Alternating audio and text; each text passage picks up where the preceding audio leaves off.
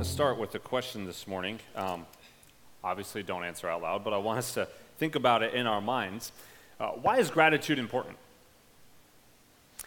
I mean, typically we only really think about gratitude around Thanksgiving time, when the holiday calls for us to be thankful, and that's kind of the one time of year where we really want to focus on gratitude, and there's nothing wrong with focusing on it at that period of time. I think that's a great and a healthy thing to do. And to some degree, we know that we're supposed to be grateful all year round, and that we shouldn't be ungrateful. But if we're to be honest with ourselves and with each other, I think all of us could say, I'm a little too comfortable with my own ingratitude. I know I'm supposed to be thankful, but man, life is hard, and we're kind of okay with living with this low-grade ingratitude in our lives. You don't need to turn there, but I want us to consider together 2 Timothy 3, 1 through 5. Paul says this, but know this, hard times will come in the last days. How many of you raise your hand and say, yes, I can relate to that part of the verse? He goes on to say, hard times will come in the last days, for people will be lovers of selves, lovers of money, boastful, proud, demeaning, disobedient to parents, children, ungrateful, unholy, unloving, irreconcilable, slanderers, without self-control, brutal, without love for what is good, traitors, reckless, conceited, lovers of pleasure rather than lovers of God, holding to a form of godliness but denying its power. He says, avoid these people. I mean, that's an intense list, isn't it? We read that list and we think, yes, definitely want to avoid those people. Brutal, traitors, lovers of selves, demeaning. Yeah, let's avoid them. But right smack dab in the middle of that list, he puts ungrateful. Now, I don't know about you, but when I read that list, I struggle with, man, does ingratitude really belong on that list? I mean, these are some horrendous sins. I don't know that ingratitude really fits, and yet right there it is, under the inspiration of the Holy Spirit. The word ungrateful simply means to be unappreciative, to not display gratitude, not giving due return or recompense for benefits conferred.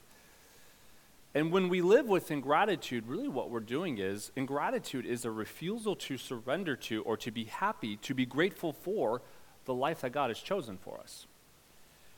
Ingratitude is not valuing the blessings God has given us. Ingratitude reveals misplaced priorities, and when we aren't grateful for what God has given to us, we very quickly begin thinking that we are owed more. I mean, as humans, we pride ourselves on our self-sufficiency, don't we? We pride ourselves in what we can accomplish. We pride ourselves in our own glory, and when we have this overinflated view of ourselves, we begin to think that we're the source of all that's good in our lives, and we forget that it's really God blessing us infinitely beyond what we deserve. Ingratitude can cause us to become demanding because we think we deserve better. We think we're owed more, and so we demand that we get what we're owed. We're not grateful for what we have, and so we want more. Ingratitude can also cause us to play the victim.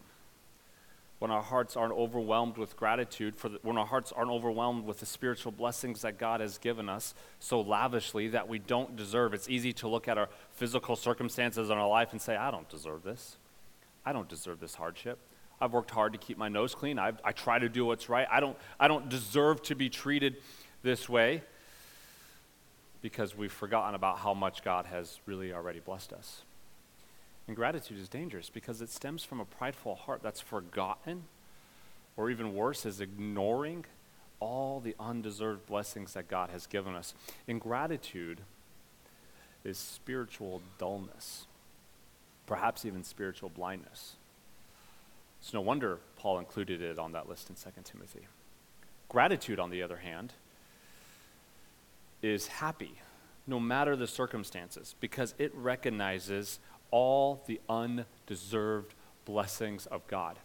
Gratitude is how you lead your heart into dependence on God, because it recognizes all my blessings come from God, and I desperately, desperately need Him. So no matter what happens, I can be grateful, I can be happy, I can experience the joy of the Lord, because look at all the ways God has been so good to my life. Gratitude looks for the ways that God is working because it wants to show thanks. Ultimately, gratitude is worship. Gratitude is not just this quick, dutiful thank you prayer before we eat each meal. And it is a command from God, but it's not just a command that we need to make sure we check off our list. Gratitude, as one writer said, is a life-giving spiritual prescription for our spiritual health. Gratitude increases our happiness in God. It draws our attention away from things that drain us of hope. It draws our attention away from things that rob us of our joy. And it fixes our gaze on what fuels our hope and fuels our courage and fuels our joy and fuels our love. If you read the book of Colossians, you'll see that gratitude is one of the things that actually keeps us in the faith. It guards us against heresy. It guards us against false teaching. Paul said in Colossians 2, 4-7, I'm saying this so that no one will deceive you with arguments that sound reasonable. The church at Colossae had some false teaching that was creeping in. And so as Paul gets concerned, he writes to the Colossian Christians and he says, look, I want to remind you of the sufficiency of Christ so that you can guard against this false teaching. And notice what he says in Colossians chapter 2. He says, so then just as you have received Christ Jesus as Lord, we're familiar with this verse, continue to live in him, being rooted and built up and established in the faith, just as you are taught. And we tend to just kind of stop, but that's not where the sentence stops. He says, and overflowing with gratitude. You see, a heart that's overflowing with gratitude for all that God has done for it won't fall prey to false teaching because it's totally satisfied with Christ. A heart that's overflowing with gratitude doesn't have this itch that needs to be scratched, that false teaching promises to scratch, because it recognizes, man, I'm so blessed in God and I'm fully satisfied. Same principle applies in our fight to sin. Gratitude enables us to fight sin because when our heart is so full of gratitude for all that God's done for us, I don't need to look for satisfaction in lesser things. I'm fully satisfied with everything that God has so lavishly given to me. Last week we saw how fear not is one of the most repeated commands in Scripture, and this week we're going to see that another one of those often repeated commands in some form or another is give thanks, be grateful. Why? Because as we're going to see, gratitude is the key that unlocks the door to the joy of the Lord. Gratitude is the key that unlocks the door to the joy of the Lord. And Scripture tells us that the joy of the Lord is our strength. As we want to fight our battles, we recognize I need the strength of God. I can't fight this in my own strength. And the Bible tells us that it's the joy of the Lord that is our strength. When a person is happy in Christ, it's amazing how so many other things just fall into place in the Christian life. So how do we fight to be grateful? How do we battle in gratitude? Turn in your Bibles to Psalm 103 this morning. Psalm 103. If you're our guest this morning, I just want to say thanks so much for joining us this morning. I'd invite everybody that's here, guests and regulars, if you want to pull out your phone, open up the camera app on the front of your seat in front of you. There's a QR code that you can scan. That'll take you to fresnochurch.info. If you're our guest, there's an online connection card that you can fill out to let us know that you are with us this morning. There's also sermon notes, so you can follow along and maybe take your own notes and send those to yourselves after the service. But if you are physically able, let me encourage you to stand as we read Psalm 103. I'm going to read the whole entire psalm, and then we're going to look at portions of it throughout this morning's message. The Bible says in Psalm 103, verse number 1, David's writing, and he's talking to himself at first. He says, my soul, bless the Lord. He's telling himself, hey, soul, hey, self, be grateful. Give thanks to God. My soul, bless the Lord and all that is within me. Bless his holy name. He's saying, hey, soul, don't be passive. Don't be halfway about this. With everything that you have, soul, give thanks. With everything that you have, bless God's holy name. Verse 2. This might take us a while to get through this whole psalm. My soul, bless the Lord, and do not forget all his benefits. Don't forget how much God has done for you. Because why? Because you want to bless him. You want to fight that ingratitude. So don't forget all his benefits. And then in verse 3, he begins to tell us those amazing, wonderful benefits. Verse 3, he forgives all your iniquities. He heals all your diseases. He redeems your life from the pit. He crowns you with faithful love and compassion. He satisfies you with good things. Your youth is renewed like the eagle. The Lord execute acts of righteousness and justice for all the oppressed. He revealed his way to Moses, his deeds to the people of Israel. Verse 8, the Lord is compassionate and gracious, slow to anger, abounding in faithful love. He will not always accuse us or be angry forever. He has not dealt with us as our sins deserve or repaid us according to our iniquities. I mean, how many of you can say a big fat amen to that? Verse number 11, for as high as the heavens are above the earth, so great is his faithful love towards those who fear him. As far as the east is from the west, so far has he removed our transgressions from us. As a father has compassion on his children, so the Lord has compassion on those who fear him. For he knows what we're made of, remembering that we are dust. As for man, his days are like the grass. He blooms like a flower in the field, and when the wind passes over it, it vanishes, and its place is no longer known. Verse 17, but from eternity to eternity, the Lord's faithful love is towards those who fear him, and his righteousness towards the grandchildren of those who keep his covenant, who remember to observe his precepts. The Lord has established his throne in heaven, and his kingdom rules over all. Bless the Lord, all his angels of great strength who do his word, obedient to his command.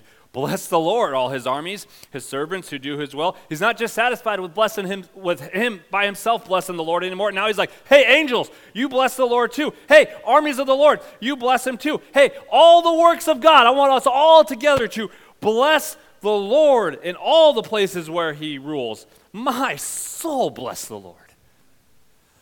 Let's pray.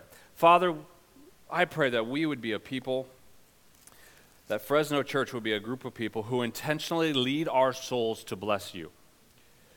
And I pray that as we look into Psalm 103 this morning, we would be armed, we would be equipped, we would be ready no matter what circumstances in our life. We would be armed and equipped to have hearts filled with gratitude, hearts filled, ready to give thanks for all the amazing works that you have done to your people, to those who fear God. Lord, I know how short my words fall. I am incapable of, with my words, displaying your glory and the riches of your salvation and your grace and your compassion and your love. So, Father, I pray that your Spirit would illuminate your word this morning, that your Spirit would awaken our hearts, awaken our minds, awaken our souls to the amazing glory and beauty of your love and your salvation. We ask this in your name. Amen. You may be seated. If gratitude is the key that unlocks the joy of the Lord, how do we live with hearts overflowing with gratitude? Well, first of all, we're going to see in this psalm that gratitude is built on humility. Gratitude is built on humility. Let's reread verses 13 through 16. The Bible says, as a father has compassion on his children, so the Lord has compassion on those who fear him. What he's reminding us by implication is that we're kind of children. As human beings, we think we're all that in a bag of chips, but the psalmist is like, look, we're just little kids. And just like God is a good father who has compassion on his children, God has compassion on us, his children. He reminds us that we're children. Verse number 14, the Bible says, for he knows what we are made of, remembering that we are dust. We're dirt. He goes on, verse 15, as for a man, his days are like the grass. He blooms like a flower of the field, verse 16, but when the wind passes over it, it vanishes. Like a flower blowing away in the wind. We're temporary. Then at the end of verse 16, it says, and its place is no longer known. So in these few verses, the psalmist is like, look, we're children, we're dust, we're temporary, and we're forgettable. You say, why do you bring that up? Because gratitude is built on humility. It's been said that the foundation of gratitude is the expectation of nothing. But when we're proud, when we're not living with humility, we tend to have a lot of expectations. We looked at that in our introduction. And these expectations that we allow into our life are the foundation of ingratitude. So if we want to have hearts that are grateful, if we want to have hearts that recognize how blessed we really are, we have to remember how undeserving we are. And as you can see right here in Psalm 103, as children, as dirt, as temporary, forgettable beings, we have no platform, we have no reason, we have no right to really expect anything. I mean, you read Romans chapter 1 and you realize all we really deserve is eternal condemnation. We have to be careful of this attitude that says, well, I deserve better in life, I deserve to have a good life. No, apart from Christ, we all deserve the wrath of God. And it's important that we recognize what our state is apart from Christ so that we can recognize how blessed we really are in Christ. Author John Piper said, our joy in God's mercy is intensified by the realization of how undeserving we are. And when we live with this humble state, with this humility, recognizing that, hey, before God, I am nothing. Before the omnipotent, all-powerful creator of the universe, I'm just dust. I'm like that flower that the wind can blow away and everybody forgets where it was. When we live with that state of humility, what happens is when we look around at all the blessings of God, we're like, man, I am so grateful because I am so undeserving. And look at all the ways God has blessed me. We'll never be grateful for not living in humility. And here's the good news. Humility isn't self-loathing. It's simply acknowledging the reality of our finite position before God. And here's the beauty of it. It's that weakness. It's that recognizing that I'm nothing that draws the strength of God. It's me being weak and recognizing that I am weak that draws the power of God. It's me recognizing that I am weak and that I am nothing that draws and attracts the compassion of Christ to me. Jesus says in Mark 2, when Jesus heard this, he told them, it's not those who are well who need a doctor, but those who are sick. I didn't come to call the righteous, but sinners. There's so much safety and life to be found in recognizing our nothingness. Because when we recognize we are weak, when we recognize we are nothing, when we recognize that we are just temporary, forgettable beings, that we were made from dirt, and one day we will return to the dirt. When we recognize that, when we recognize our nothingness, we are positioning ourselves to experience the faithful love of God. I mean, look at Psalm 103, verse 16. He says, when the wind passes over, it vanishes, and its place is no longer known, but... We're not left in that nothingness. We're not left in that dirt. We're not left in this humble position. We're not left in our nothingness, but from eternity to eternity. The Lord's faithful love is towards those who fear him. You see, it's our nothingness, it's our weakness that compels Christ to intervene. Christ isn't like us. When we see weakness and we see pain, when we see suffering, our human response is to turn away, to not look, to ignore it so that we can be comfortable, but not our Savior. He's drawn to that weakness. He's drawn to that nothingness because he's like, now you can really see all that I have to give you. Gratitude is built on humility, but we also see that gratitude flows from experiencing God's compassion. Gratitude flows from experiencing God's compassion. Look at the first part of the psalm again. He says in verse 2, my soul, bless the Lord. Don't forget all his benefits. He's like, now let's talk about these benefits. Let's lead our souls into experiencing the love and compassion of God. Verse 3, for he forgives all your iniquities. He heals all your diseases. He redeems your life from the pit. He crowns you with faithful love and compassion. Skip down to verse number 8. The Lord is compassionate and gracious, slow to anger, abounding in faithful love. He will not always accuse us or be angry forever. He has not dealt with us as our sins deserve or repaid us according to our iniquities. For as high as the heavens are above the earth, so great is his faithful love towards those who fear him. As far as the east is from the west, my page keeps blowing, so far has he removed our transgressions from us. As a father has compassion on his children, so the Lord has compassion on those who fear him. Church, when was the last time you marveled at your salvation? You just took a minute to soak in it, to bask in it, to marinate in it, whatever cooking illustration, metaphor you want to come up with. When was the last time you just said, man, yes, we are nothing. We are temporary, forgettable dirt. Worse than that, we deserve condemnation. We deserve to be punished for all eternity for our sins. But God, in your love, you saved me. You didn't leave me to what I deserved. You didn't leave me to what I earned. You, in your faithful love, rescued me from the pit. You redeemed my life. Even though we are unworthy, even though we've committed treason against our Creator, but God, who is rich in his mercy, because of his great love that he has for us, made us alive with Christ. Even though we were dead in our trespasses. Church, you're saved by grace. He's also raised us up with him and seated us with him in the heavens in Christ Jesus. Church, do you realize the most real part of you right now is seated with Christ in heaven? The most real part of you is made alive. The most real part of you is eternally secure. The most real part of you is basking in the riches of his mercy. so that in the coming ages, it gets even better. He might display the immeasurable riches of his grace through his kindness to us in Christ Jesus. You get to experience the kindness of God. For you are saved through grace. And this is not from yourselves, it's God's gift, not from works, lest any man should boast. Paul's like, there's no room for pride. There's really no room for ingratitude. There's no room for thinking we're great or deserving. Our amazing salvation is all of God. And it doesn't even stop there. Verse 10 says we are his workmanship, created in Christ Jesus to do good works. Think about it, which God has prepared ahead of time for us to do. Think about it. The almighty, omnipotent, all-powerful creator of the universe. He's so powerful, he literally can speak our universes and our galaxies into existence with a word, with a breath. He's working on you. And before the foundation of the world, he had exactly everything he wanted you to do laid out. You're his workmanship.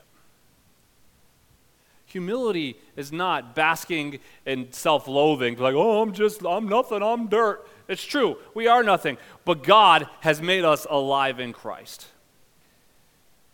When was the last time you just let it hit your heart that God is for you? Romans 8:31. You can't get any more clear than that. Sometimes we're not even for ourselves, but God is for you. He's for you. When was the last time you just let it hit your heart that God took away the sting of death? We're coming through a global pandemic. Death has been on the top of mind, and understandably so, but in Christ, God's like, nah, I took away the sting of death. It has no more power over us anymore. I mean, it's understandable to be scary of death, but God took away the sting of it.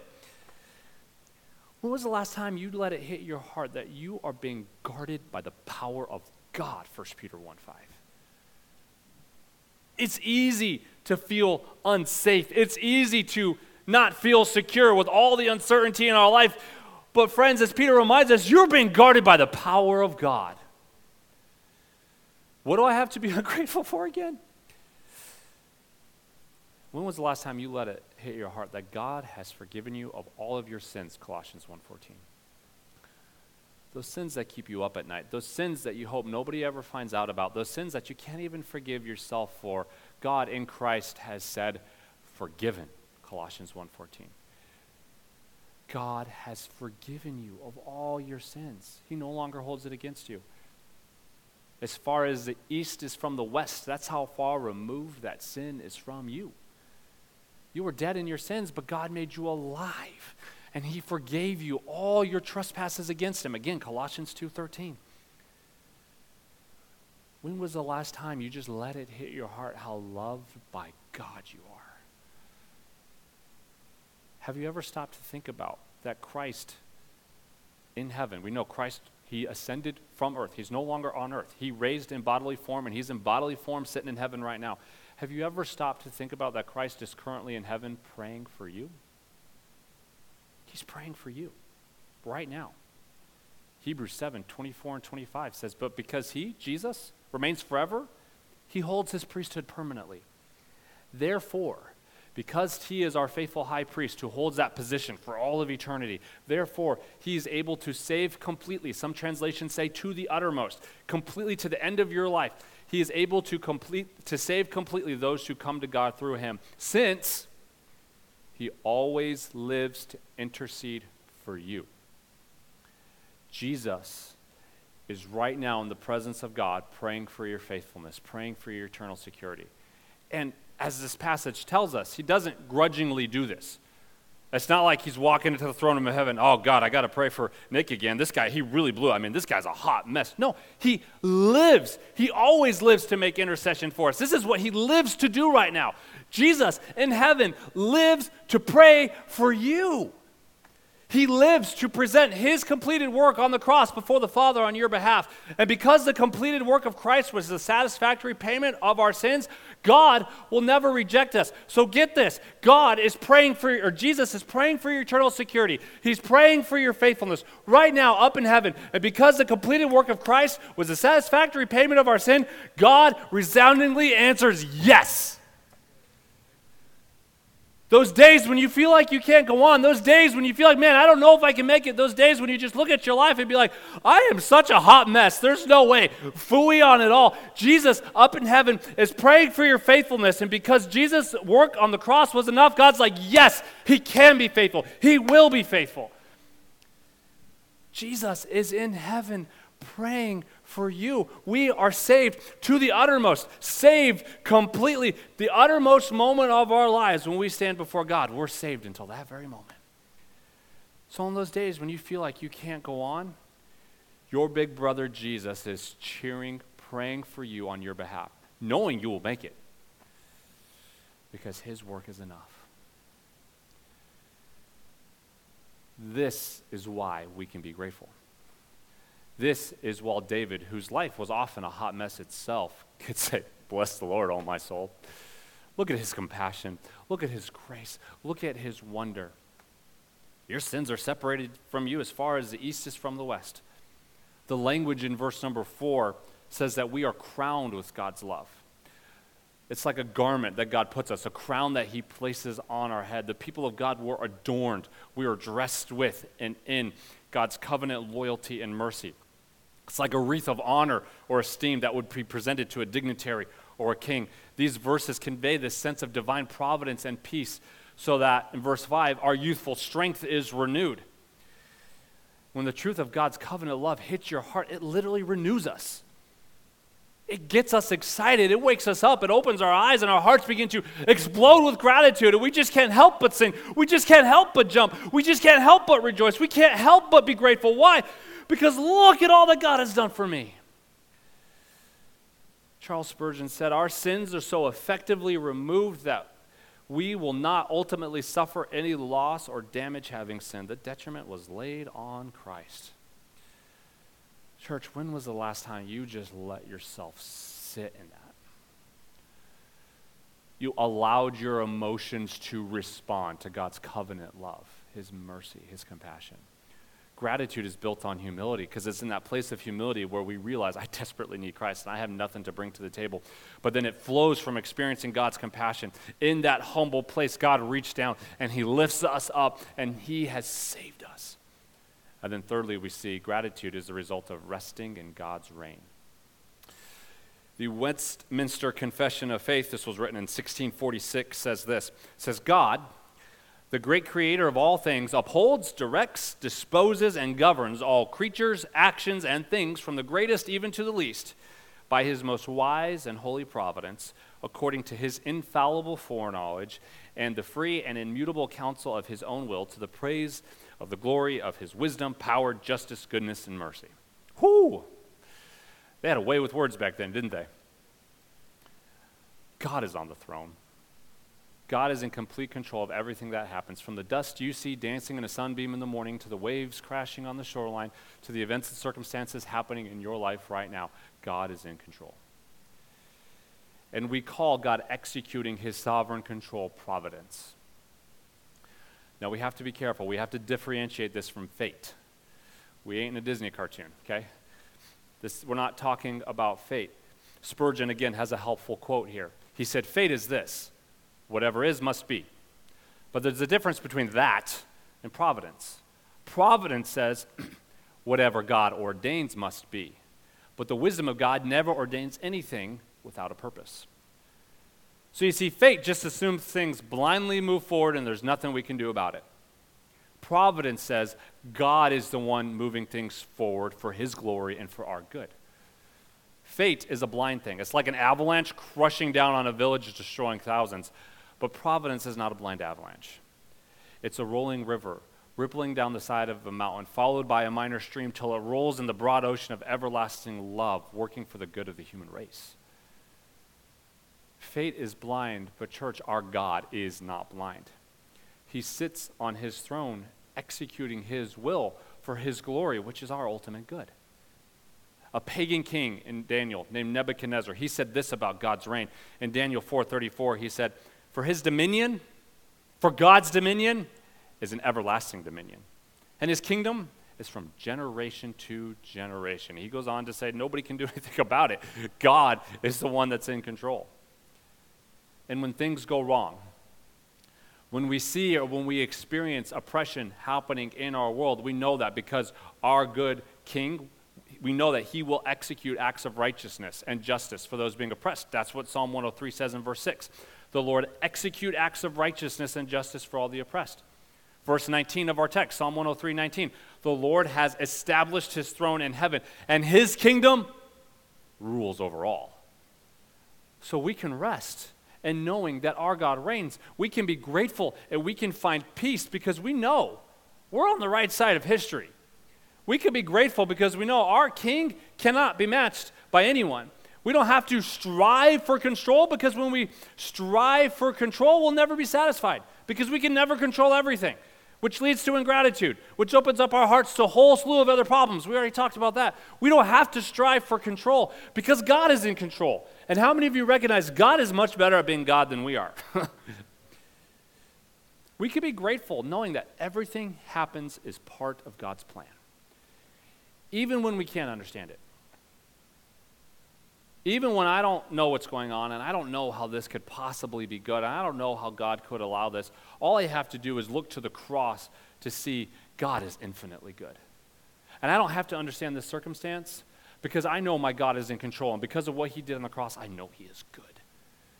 And so I can be grateful that in this moment, I may not understand what's going on, but I can be grateful because I know there is a purpose. He will work this out for his glory and for my good. Because I can rest in the fact that God has a plan, I can be grateful. And gratitude is the key that unlocks the door to the joy of the Lord. Corrie ten Boom was a Holocaust survivor who chose gratitude over despair. She wrote a book about her experience in World War II called The Hiding Place. And in that book, she talks about how her and her sister, Betsy, chose gratitude. In chapter 13 of her book, the chapter is entitled Ravensbrück. At the beginning of that chapter, her and her sister Betsy are transferred to Ravensbrück, a particularly notorious women's extermination camp. Just let the name of that place sink in. It was an extermination camp for women in World War II. And her and her sister were transferred there. And when they got there, they almost despaired. Upon seeing the horrendous and foul state of the barracks that they had to live in, Corrie asked her sister, Betsy, how can we live in such a place? The barracks that they were in were meant to hold 400, but the Nazis crammed in 1,400. Straw-covered platforms that were stacked only a few feet above each other. They barely had enough room to crawl in and lay down. They didn't have enough room to sit up. These straw-covered platforms stacked only a few feet of each other served as their beds, and they were ridden with fleas. The entire place stank of sewage. Prisoners who were completely overcome by the horrendous conditions they were forced into would constantly curse and fight each other. I mean, imagine. You're being treated like an animal, and eventually the ladies in that camp started to act that way. And in that moment where Corrie cried out, Betsy, how can we live in such a place? Betsy remembered a verse they had read that morning from a Bible they smuggled into the camp. And the story of them just smuggling the Bible into the camp alone is this amazing act of providence. We don't have time to get into it, but go read the book. It's amazing. She remembered a verse they had read that morning, and she said, Corrie, he's given us the answer. She then quoted the verse that they read that morning, and that verse said, pray constantly, give thanks in all circumstances. Betsy continued by saying, we can start right now to thank God for every single thing about this new barrack. Corrie thought her sister snapped. She thought she lost her mind. Like, how can we possibly give thanks in this place? She was skeptical as she stared at her sister looking around this foul-smelling barrack. It wasn't even fit for animals. But Betsy then led her sister to begin listing all the things that they could be grateful for. Corrie thanked God they had been assigned in a barrack together. But Corrie was aghast when her sister began thanking God for the fleas. Like, who in their right mind thanks God for fleas in your bed biting you at night? But Corrie soon found out. Because the fleas were so bad in that particular barrack, no guards would even walk through the door. No guards, no supervisors would go in there to supervise the ladies or to interrupt their activities. None of the guards wanted to come near such a foul-smelling, flea-infested area. And as a result, Corrie and Betsy were able to hold prayer meetings and read the Bible together with other prisoners. There was this one pale yellow light bulb in the barrack, and they would huddle around that, reading the scripture, having prayer meetings, and it grew into this larger group of women who were just so hungry for a ray of hope. And it's amazing. Corey talks about how in that place they had such unity among all different types of people who would worship God. I mean, Catholics are reciting Luke 1 in Latin. She said Lutherans would be quietly singing a hymn. Eastern Orthodox women would begin quietly doing their chants. Corey and Betsy would then read a portion of the Bible, and they said they would listen as after they read that portion of the Bible, it would get translated up and down the aisles in French and Polish and Russian and Czech and Dutch. Corey said it was like a little taste of heaven. The overall attitude of the barrack began to change too. Where there was once anger and fighting, there was now kindness and support. In a real sense, they experienced revival in an extermination camp. And it was all made possible by one woman's stubborn determination to be grateful in the middle of the most inhumane circumstances in history. You see, gratitude is the key that unlocks the joy of the Lord. And as we have seen here in Psalm 103, we have much to fight off ingratitude with. Pastor and writer Tony Evans said, this Psalms of Psalm 103, this Psalm's review of God's faithfulness, God's faithfulness towards his people causes David to erupt like a volcano of praise. May the same be true for all believers. So church, as we conclude this morning, I want us to think. I want us to meditate on God's faithfulness, on his love, on his compassion, and then like David, erupt like a volcano of praise. So here's our takeaway. Simply intentionally look for and celebrate the blessings of God in your life. Sit with his love, sit with his grace, sit with his compassion. Remind yourself of who you were, but don't stay there. Look at where God has saved you. Look at where God has saved you from. Intentionally look for and celebrate the blessings of God in your life. Let's pray. Father, we thank you for the countless and eternal ways that you have blessed us. And Lord, I pray that in these next few moments, we, like David, would intentionally lead our hearts to bless the Lord. And then like he ends the psalm with, Lord, that we wouldn't be happy to just sit silently in our own gratitude, but that we as a church would encourage each other to stand and to praise and to worship and together bless the Lord because of all the many, many ways you have been good to us. We ask this in your name. Amen.